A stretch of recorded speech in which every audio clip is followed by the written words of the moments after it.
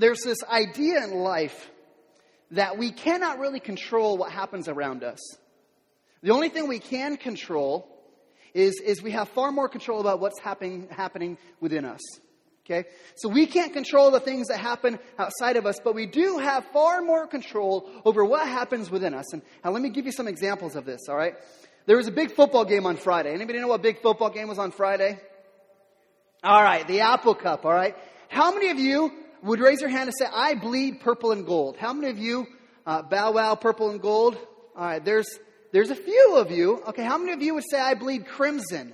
I'm a bleeding crimson kind of guy. You guys are in a weird relationship. One of you is purple and gold. The other one is crimson. That's, I offer counseling for just to throw that out there. So we have this football game, the Apple Cup, Washington State University against the University of Washington. And let me ask you this. Out of all of you that raised your hand, how many of you had some sort of ability to affect the outcome of the game? Anybody have the ability to affect the outcome of the game? I don't see anybody's hands up. Yet what's going to happen is after that game, if you're rooting for the purple and gold, you're going to brag for the next year about how we dominated and how we creamed WSU. And if you're a Coug, what you're going to do for the next year is you're going to say, just wait till next year and it'll be our time. And here's where we have this thing that we have no control over, but we do control our response and what's within us. Thinking about this in another way. Thanksgiving. You just had a great celebration, hopefully with family and friends. And you ever notice how there's always that one family member? You've got that crazy aunt, that crazy uncle, whatever it is. You have no control over what that person says, what that person does, and you have no clue what they're going to do. But you know they're going to do something. Anybody have that family member? Any of you are that family member? All right. Yeah, my sister raised her hand. I would amen that. And you have no control over what they do and what they say. But you do have far more control over how you respond, over what happens within you. One more way, think about marriage. You're thinking about marriage, you think about family relationships. You cannot change another person. You cannot change your spouse. But you know what you can change? You can begin to change you.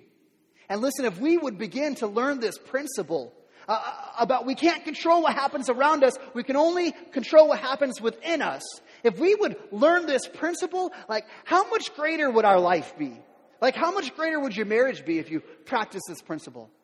How much greater would your relationship with your parents or your children or your coworkers or whatever it is be if you understood this idea that you can't control what happens around you, you can only control what happens within you. So this is where we ask you to open up your Bible. If you have a Bible, I invite you to open to James chapter 5. And if you need a Bible, just slip your hand up. There's an usher in the back. He'll come and bring one of these Bibles to you. In this section, James chapter 5, James has begun talking about conflict. He's talking about dealing with conflict and dealing with hardship and dealing with suffering. And in fact, we saw in the previous section that Aaron taught on last week, James 5, 1 through 6, we saw that there was a specific group of people who are dealing with conflict in a very specific way. You've got some people that there's hardship, there's suffering going on. And what they do is they turn all their attention into making money. Assuming if I can just have enough money, then all of my problems will go away. And money can bring me happiness. And so Aaron did a great job communicating about how these people would take advantage of other people. Where what they really did is they loved money and they used people. Instead of what God has called us to do, which is to love people and use money. So these people had this idea that if we just had enough money, it would solve all of our problems. Until they come to the conclusion that money cannot solve the issues of your heart. It can't solve the issues around you. And so today, James chapter 5, verses 7 through 12, James is going to continue this idea about hardships and suffering. And he's going to teach a very specific idea about having patience in suffering. He's going to look at the hardships we face, the difficulties. And his idea is you cannot control what happens around you. The only thing you can control is what happens within you. So if you have a Bible, James chapter 5, verses 7 through 12, I'm actually going to ask you to stand up with me and follow along as we read through James chapter 5, 7 through 12. You can follow along in your Bible. We also have it up on the screen. And here's what James says. He says, "Be patient, therefore, brothers, until the coming of the Lord. See how the farmer waits for the precious fruit of the earth, being patient about it, until it receives the early and the late rains. You also be patient. Establish your hearts, for the coming of the Lord is at hand. Do not grumble against one another, brothers, so that you may not be judged. Behold, the judge is standing at the door. As an example of suffering and patience, brothers, take the prophets who spoke in the name of the Lord. Behold, we consider those who blessed, we consider those who blessed who remain steadfast. You have heard of the steadfastness of Job, and you have seen the purpose of the Lord, how the Lord is compassionate and merciful. But above all, my brothers, do not swear, either by heaven or by earth or by any other oath. But let your yes be yes, and let your no be no, so that you may not fall under condemnation." That's God's word for us today. Would you pray with me? God, as we have the opportunity just to open up your word, God, I pray for just your grace to be on us. God, I pray that you would allow your Holy Spirit to rest on each and every one of us in this place here today. That God, we'd understand that we came here not to hear a pastor's opinion, but we came to hear your word. And God, I pray that you would speak to every one of us. God, you know exactly where it is that we're coming from today. God, you know the burdens we carry. You know the blessings we carry. And today, God, I pray that you would speak loudly and clearly, and your Spirit would rest on every one of us. Jesus, we love you, and we praise you, and we plead for your presence now. And we ask this in your name. Amen. You can go ahead and have a seat. Unless you want to stand, you're welcome to stand if you'd like, but I'd recommend having a seat. So James just jumps into this idea about dealing with hardships and dealing with suffering and dealing with difficult things. Now, one of the things that James doesn't do is he doesn't tell us specifically what hardships these people are dealing with. He doesn't say, here's the issue they're dealing with. And so what I want you to do is I want you to think in your own life. Okay, and I want you to think maybe a hardship that you're dealing with in your situation. Maybe a difficult situation in your family life. Maybe a difficult situation in your work life. Maybe it's longing for something that you haven't been able to find. Maybe think about that situation in your own life and have it in your mind. Okay? Now, for some of you are saying, well, I don't really have a hardship right now. And listen, if that's you, praise God that there's no difficult thing in your life right now. But understand this, life happens. And they will come down the road. You will face hardships. If you're in a season of peace and comfort right now, listen, this is how life works. There's going to be some hardships coming in your way. That's just life. You can't protect yourself from that. So what I want you to do is if you're in that season of blessing right now, I want you to think back to a time of hardship, a time of difficulty in your life. Think back to a situation. And I want you to think back and reflect, man, what are the ways that I handle this in a godly way? And what are the ways I still have to learn how I can handle things in a godly way? Okay? So I want you to either think about that situation in your life right now, or I want you to think about something that happened in the past and have that in your mind as we have this conversation. Because as you're thinking about the situation, I want you to think about how you feel. I want you to think about how you feel when you face that hardship. How do you feel? Because typically, when we're facing a hardship, a difficulty, there's one of three responses. Okay? The first one is there's a response where I'm going to fight. Okay? And you have this fight mentality that says I'm just going to I'm going to carry the load. I'm going to toughen up. I'll make it happen. I'll push through. I'll fight through. And that's one response to facing a difficulty. How many of you would say I'm a fighter? I just jump in there and I'm willing to grit it out and do whatever it takes. Others, instead of responding out of fight, they respond in fright. This is a person who becomes panicked. They become paralyzed to an extent.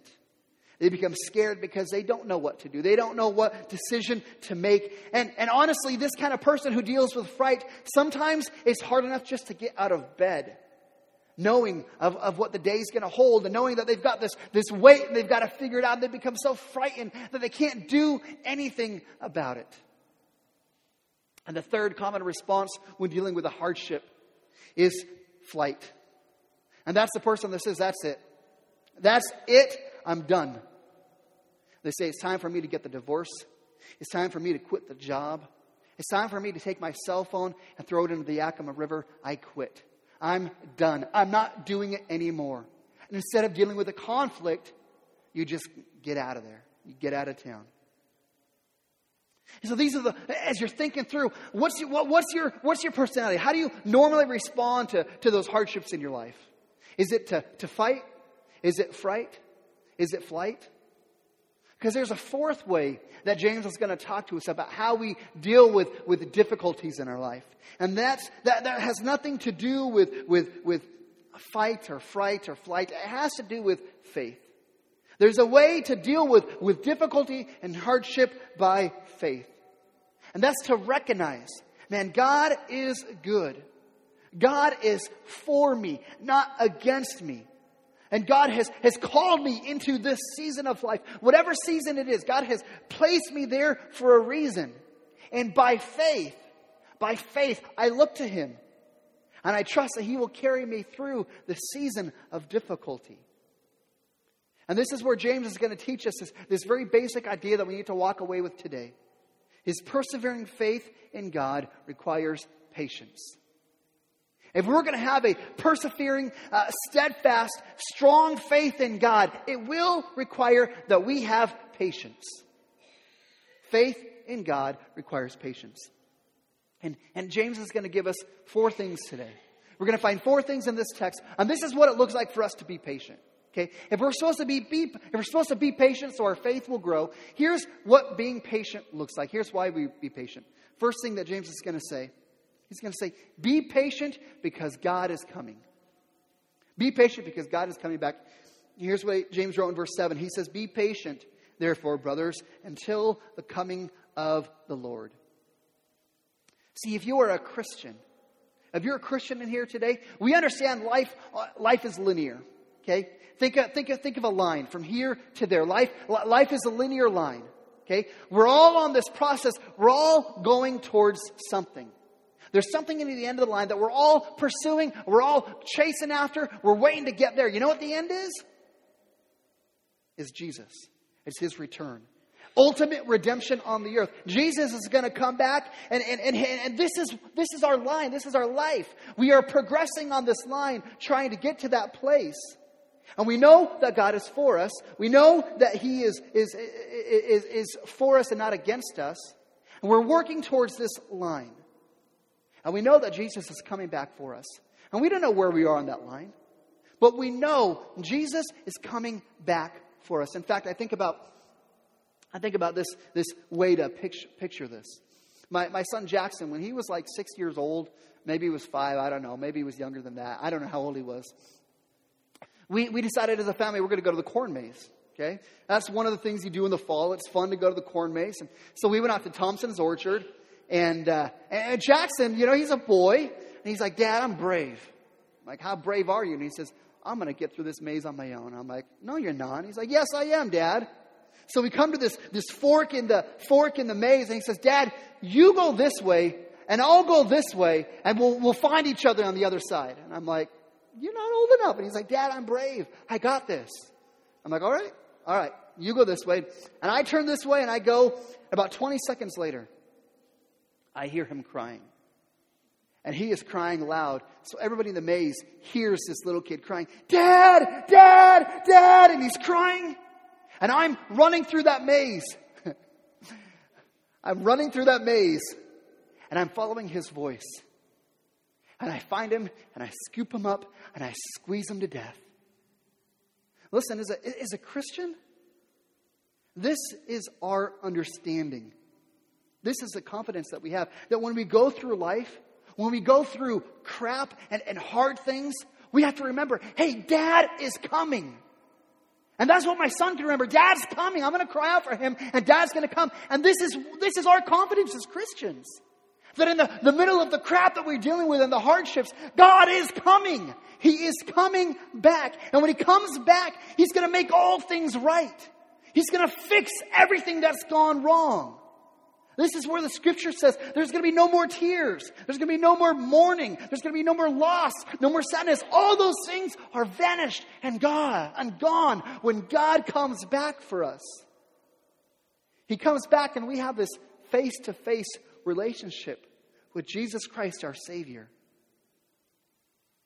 And this is what James is saying. Hey, in the face of that hardship, hold tight. Just hold on. Just be patient. Because God is coming back. He's coming back for us to right the wrongs, to fix the problems. Whatever your difficulty or your suffering or your weariness, your depression, your anxiety, hey, all those things, one day, they will be over. And he's saying, hey, he's coming back for us. Just hang in there a little bit longer. Just be patient. Just fight a little bit more. Because God is coming back through this maze to rescue us, to bring us redemption. Second thing that James is going to teach us is he's going to say, be patient because God is at work in us. Here's what he says, the rest of verse 7. James says, be patient therefore, brothers, until the coming of the Lord. See how the farmer waits for the precious fruit of the earth, being patient about it until it receives the early and the late rains. Now, I got to admit, if you know much about me, I'm not much of a farmer. Not my experience. But I do know very limited about it. And I know that you are limited by seasons. Okay? Apple trees, they don't bear fruit in the middle of the winter. It's just not the way it works. And I don't think there's a way to make apples bear fruit in the middle of the winter. Peaches, they can't bear trees. See, when God created the world, He created things to grow in seasons. And so this is where we understand you can't grow in every season. But God created things to grow in seasons. Listen, you and I, we are just like that. Okay? The church, this is our field. This is our field. And every one of us, we are like a tree that God has planted, that God designs to bear fruit. And listen, God is a patient farmer. He's a very patient farmer. There are seasons where we are growing. There are seasons when we are preparing. There are seasons where we're growing strong so we can bear fruit for God. And this is where we understand God is working in us. And God is looking and saying, hey, this story, we understand God is working at people in here. I mean, God is working on her, and God is working on him, and God is really working on this guy right here. He's working overtime on this guy. He's got a lot of work to do. And this is how God operates. This is what He's doing in our midst, is God is working on us. And there are seasons where God is pruning us. There are seasons where God is nourishing us. There are seasons where God is feeding us. And these are the seasons where we're growing. And these are the seasons that we need to be patient. Because you can't rush fruitfulness in your life. I know most of us are sitting in here and we'd love to say, man, I'd love to take a magic pill to immediately become mature and strong and steadfast. I'd love for this just to happen overnight. But this is a process that you can't rush. It takes time, it takes seasons, it takes growing, and we have to understand it. And this is why James is emphasizing this idea. Be patient through the seasons of life. Be patient. Be patient. I mean, if you look at this text, he says in verse 7 twice, he says, be patient. Be patient. Verse 8, he says, be patient. Verse 9, he says, patience. Verse 11, he says, steadfastness and being steadfast. And you see this theme throughout this entire passage. In the midst of difficulty and hardship, be patient because God is at work in you. God has not abandoned you. He's using this season to grow you and mature you, to strengthen you, so you can produce the fruit that God has called you to produce. This is where we have that faith that God is working things out for our good and for His glory. And this is why we are called to live by faith, to have patience through the seasons of life. In fact, James has already argued this idea about how our hardships produce strength in us, steadfastness. James wrote in chapter 1, he says, count it all joy, my brothers, when you meet trials of various kinds. For you know that the testing of your faith, it produces steadfastness. And let steadfastness have its full effect, that you may be perfect and complete, lacking nothing. Listen, there's a confidence that each of us should have, knowing that God is at work in us. God is at work in us, producing fruits of righteousness. And this is where we need to be patient, because God will work in your struggle. God will work in your joy. God will work in your losses. God will work in the fights that you're in right now. Be patient, because God is at work. He says in verse 8, he repeats this idea. He says, you also be patient and establish your hearts, for the coming of the Lord is at hand. Here's where he's coming back to this first idea. He's saying, be patient, establish your heart, for the coming of the Lord is at hand. When he says establish your heart, what that means is it means to strengthen your heart, to plant your heart in deep, to take courage, to take resolve, to persevere. Ground yourself in this idea that God is coming back. And why would he say this? Why would he say we need to establish our heart? Why do we need to ground ourselves in the knowledge that God is coming back? Okay, do this with me. Just imagine. Imagine there's no Jesus. Okay? Imagine there's no Christmas. There's no baby born in a manger to come to save the world from their sins.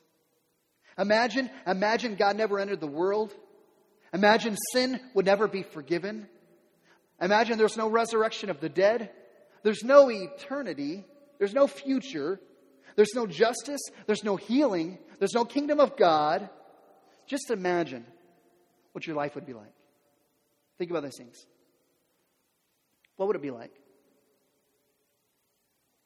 Because as I begin to think through, man, going through hardship, going through those difficulties that we face, and the only thing that would be worse than going through what you're going through right now is going through those things without believing in Jesus, without believing that there is a Savior who is coming to bring redemption. Like, what could be worse than living through hardships thinking there's nothing else. This is it. There's no redemption. There's no Jesus. There's no Savior. There's no forgiveness. There's no redemption. There's no eternity. Like, how horrible to go through life not having that hope. I mean, if you have no sense of a king ruling the kingdom of God, if you have no sense that God is coming to wipe every tear, to raise every dead saint, to right every wrong, to reconcile every relationship. Listen, if those things are true, and I'm facing hardship, that becomes a load that's too heavy to bear. Like, if there's no hope, like, I can't withstand the burdens that are going to be placed in my life. And this is where James understands this. And this is why he says, establish your heart in the coming of the Lord. Like, ground yourself on this. Like, make sure you're planted deep. You have a good understanding of this. Because listen, you can't withstand the weight of this world on your own. You've got to have that hope that there is a God who's coming to make things right. You've got to have the hope that there is a God who is for you and not against you. Who is working things out for your good and for His glory. This is where James is saying, establish your heart. Look to the Savior. Look out on that linear line and see, hey, there is an end point. There is a Savior who's coming back to make all things right. Third thing James is going to teach us about being patient is he's going to say, be patient with each other. Be patient with each other. Verse 9, James says, do not grumble against one another, brothers, so that you may not be judged. Behold, the judge is standing at the door. All right, true or false? Okay, true or false? When you are feeling the pressure of life, when you are burdened and overwhelmed and you're anxious and depression is beginning to sink in, listen, true or false? You tend to be a little more impatient with other people. True or false? True. I'm glad that's not just me. Like, that's just the reality of life. When you're in that season, you become less patient with people. And you find that you're a little crusty with your words. And you're a little crusty with your tone and your attitude. And instead of assuming the best in people, you assume the worst in people. Listen, suffering people are selfish people. That's just the reality of life. Suffering people are selfish people. And oftentimes we feel very vindicated in that. Because what happens is when you're going through that hardship, you see everybody, you see all the relationships around you as a circle. You see them in a circle, and you are in the middle of the circle. And all those people are there to serve you. All those people are there to try and make things better in your life. All those people are there and your attitude is, you all in the circle, you come and appreciate me. You pay attention to me. You comfort me. You help me. You be sympathetic towards me. And what happens is when those people in that circle, when they don't give you the attention that you think you deserve, you blow up on them. You become impatient with them. You give them a mouthful. You give them an earful. And this is what James is saying. James is saying, hey, stop for a second. Because the judge is standing right outside the door. And he's listening and he's watching to what's being said. James is saying, I'd watch your mouth. I'd be very careful how you respond. See, this is where you have to remember, like just as God leads us into seasons, God leads us into seasons where He's growing us and He's stretching us and He's putting trials on our plate so we can grow in our faith and grow in our perseverance in Him. Listen, God is doing the same thing with everybody around us. Everybody has a burden. Everybody has a weight. And we're all walking with the same Jesus. We're all walking towards that same kingdom, but none of us are there yet. We're all on this line, on this linear line, trying to get to the end, and we're all on various levels, but none of us are there yet. God is still working on every person around you. We're in various stages of life, various stages of that line. Listen, that doesn't mean that God's grace has ever stopped working in somebody else's life. We need patience with others because God is working in their life to produce fruit just as He's working in our life. And this is where C.S. Lewis wrote a book called The Screwtape Letters, and I'm not sure if you're familiar with that book. In that letter, there's a demon he's writing to. He's writing to this little demon. He says, "Here's what I want you to do. Okay, this guy you're supposed to torment, he's become a Christian." He said, "The best thing you can do is you can let him see all the faults of all the people in the church. Because if he can look and see all the faults in the people of the church, man, he won't have a confidence in God. Because look at all the broken people around us." Listen, if we understand what the church is, man, we're a group of imperfect people.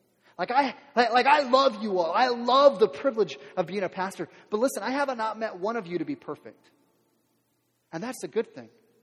Because we're all on this line. God is working in every one of us to bring us to that point. And we're all on this line somewhere. And if we understand that, don't we extend grace and love to each other? Understand that God is working in everyone's life and heart, leading us all to the same place. So we need patience with others because God's working in everybody's life to produce fruit just as He's working in our life. The fourth thing that James is going to teach us about being patient is he's going to say, be patient because God's promises are true. God's promises are true. Here's what James writes, verse 10. He says, "As an example of suffering and patience, brothers, take the prophets who spoke in the name of the Lord. Behold, we consider those blessed who remain steadfast. You have heard of the steadfastness of Job, and you have seen the purpose of the Lord, how the Lord is compassionate and merciful." See, we want to talk about being patient in the midst of suffering and in hardships and of burdens. Nobody was more patient than the Old Testament prophets. In fact, the author of Hebrews described what the prophets faced. Hebrews says, chapter 11, some were tortured, refusing to accept release so that they might rise again to a better life. Others suffered mocking and flogging and even chains and imprisonment. They were stoned. They were sawn in two. They were killed with a sword. They went about in skins of sheep and goats, destitute, afflicted, and mistreated, of whom the world was not worthy, wandering about in deserts and mountains and in dens and caves of the earth. James is saying, you want to see what perseverance and what it means to be patient? Look at the prophets. Like they were patient. They trusted and have faith in God in the midst of these horrible circumstances that they were in. And another example that James is pointing us to is the story of Job. And I don't know how familiar you are with the story of Job, but here's a quick summary of Job. God is up on his throne one day, and the angels are coming and presenting to himself, and in walks the accuser. That's Satan. The accuser is Satan.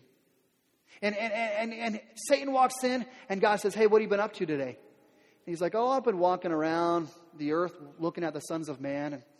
And God says, have you considered my servant Job? And Satan says, yeah, I've seen Job. And he says, God, the only reason that Job worships you, the only reason that Job loves you is because you've blessed him with good health, with prosperity, with wealth. That's the only reason that Job worships you. So God says, okay, you're free to take everything away from him. The story of Job goes, in a matter of maybe hours, maybe a couple of days, Job loses everything. He loses all 7 of his kids. He loses all of his wealth. And all these things happen. And all of a sudden, God is back up. The scene changes, and God is back up into the throne room, sitting on the throne. The angels are presenting himself, and in walks Satan again. And God says, hey, Satan, hold on, shh, listen. Do you hear my boy Job down there? Yeah, he's singing oceans to me. He's singing, Spirit, lead me where my feet could not wander. He's singing these worship songs back to me. You've done all of this to him. And look, my boy Job, he's still worshiping me.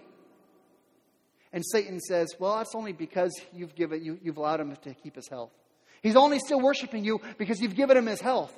And so God says, fine, you can take his health from him, but don't kill him. So the next day, Job is from the top of his head to the bottom of the soles of his feet. He's covered in boils all over the place.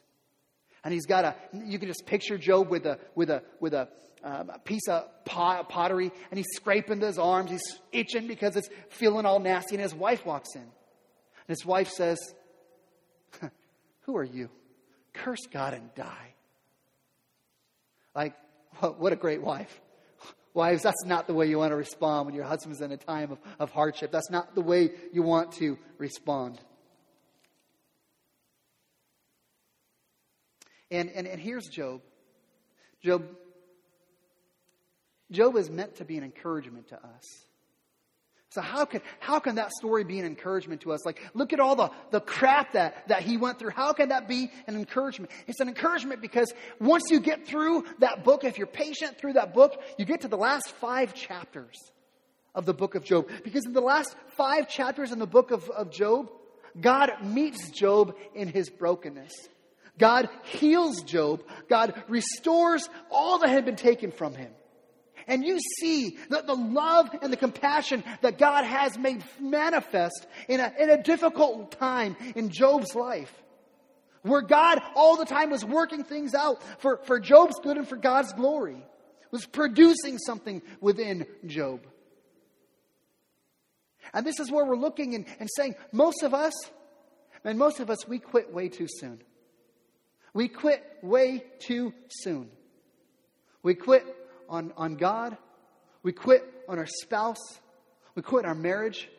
We quit on our job. We quit on our friends. We quit on the church. We quit in life. We quit because we're not patient enough.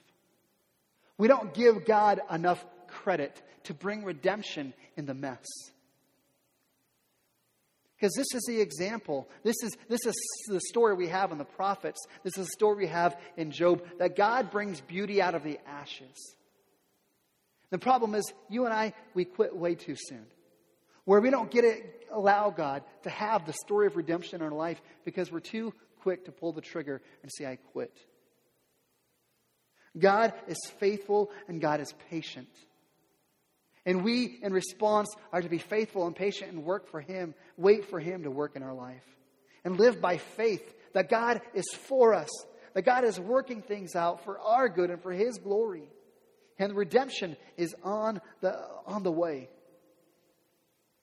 And finally, James says in verse 12, he says, but above all, my brothers, do not swear either by heaven or by earth or by any other oath, but let your yes be yes and let your no be no, so that you may not fall under condemnation. It almost kind of seems like that verse is kind of out of context, like out of place. Like here we've been talking about trials and patience and endurance and suffering. Then all of a sudden there's this verse about making oaths and making promises and swearing. And it seems like out of place. But I want you to think about this, okay? Think about the night that Jesus was betrayed. Jesus is in with his disciples. He's having his last meal. And remember the Apostle Peter, he made an oath to God. Peter said, Jesus, Lord, if everybody leaves you, I won't leave you. He says, Jesus, if I have to die to save you, then Jesus, I will die in your place. And Peter said, Jesus, I will never deny you. I'm all for you. I will never deny you. And fast forward a couple hours later, Jesus is facing the worst pain imaginable. He's been arrested. And Peter, hours after making that oath, he denied even knowing Jesus. He says, I don't even know the man. Okay? And James, this is the idea that James is talking about. That the Christian life is not manifest through grand verbal promises. But the Christian life is made manifest through quiet talk that follows through. Through genuine statements of just who we are and what we plan on doing. Our patience, our endurance, our faith is not shown through these grand promises. God, I'll do this for you. Just bring redemption to me right now. God, I'll serve you every day. I'll pray for 45 minutes a day if you just do this thing for me. Like, that's not genuine Christian faith. Genuine Christian faith is just being genuine. Saying, God, I'm broken. I need you, God. I need you here. I need you now. It's those genuine, real statements that we follow through on. Not these grand promises that we can make to people and swear by God and swear by this and that. No, it's just being a person who says, let your yes be yes and let your no be no. Just be genuine. So here, James has kind of gone through these verses with us together. And we've got this little sermon about recognizing that you can't control what happens around you, but you do have control about what happens within you. And James has given us this idea that persistent faith requires patience. And we are to have patience in our suffering. Patience for God to work. Patience because God is coming back to make things right. Patience because God is doing a work in every one of us. Patience with other people because God is doing a work in other people as well. And patience because God's promises are true and He will bring redemption. Listen, I know there is someone here today and you took a bunch of notes. You took a bunch of notes and you feel good about that. And you know that sometime down the road, you're going to face a difficulty, a hardship, a burden. You're going to pull these notes out. And remember, that's right. That's right. God's coming back. That's right. God's promises are true. There will be redemption. I will get through this. God is for me, not against me. And that's great. Listen, there are someone here today where this idea is not a distant idea. It's not something that we're going to pull out in the future. This is something for here, today, right here and right now.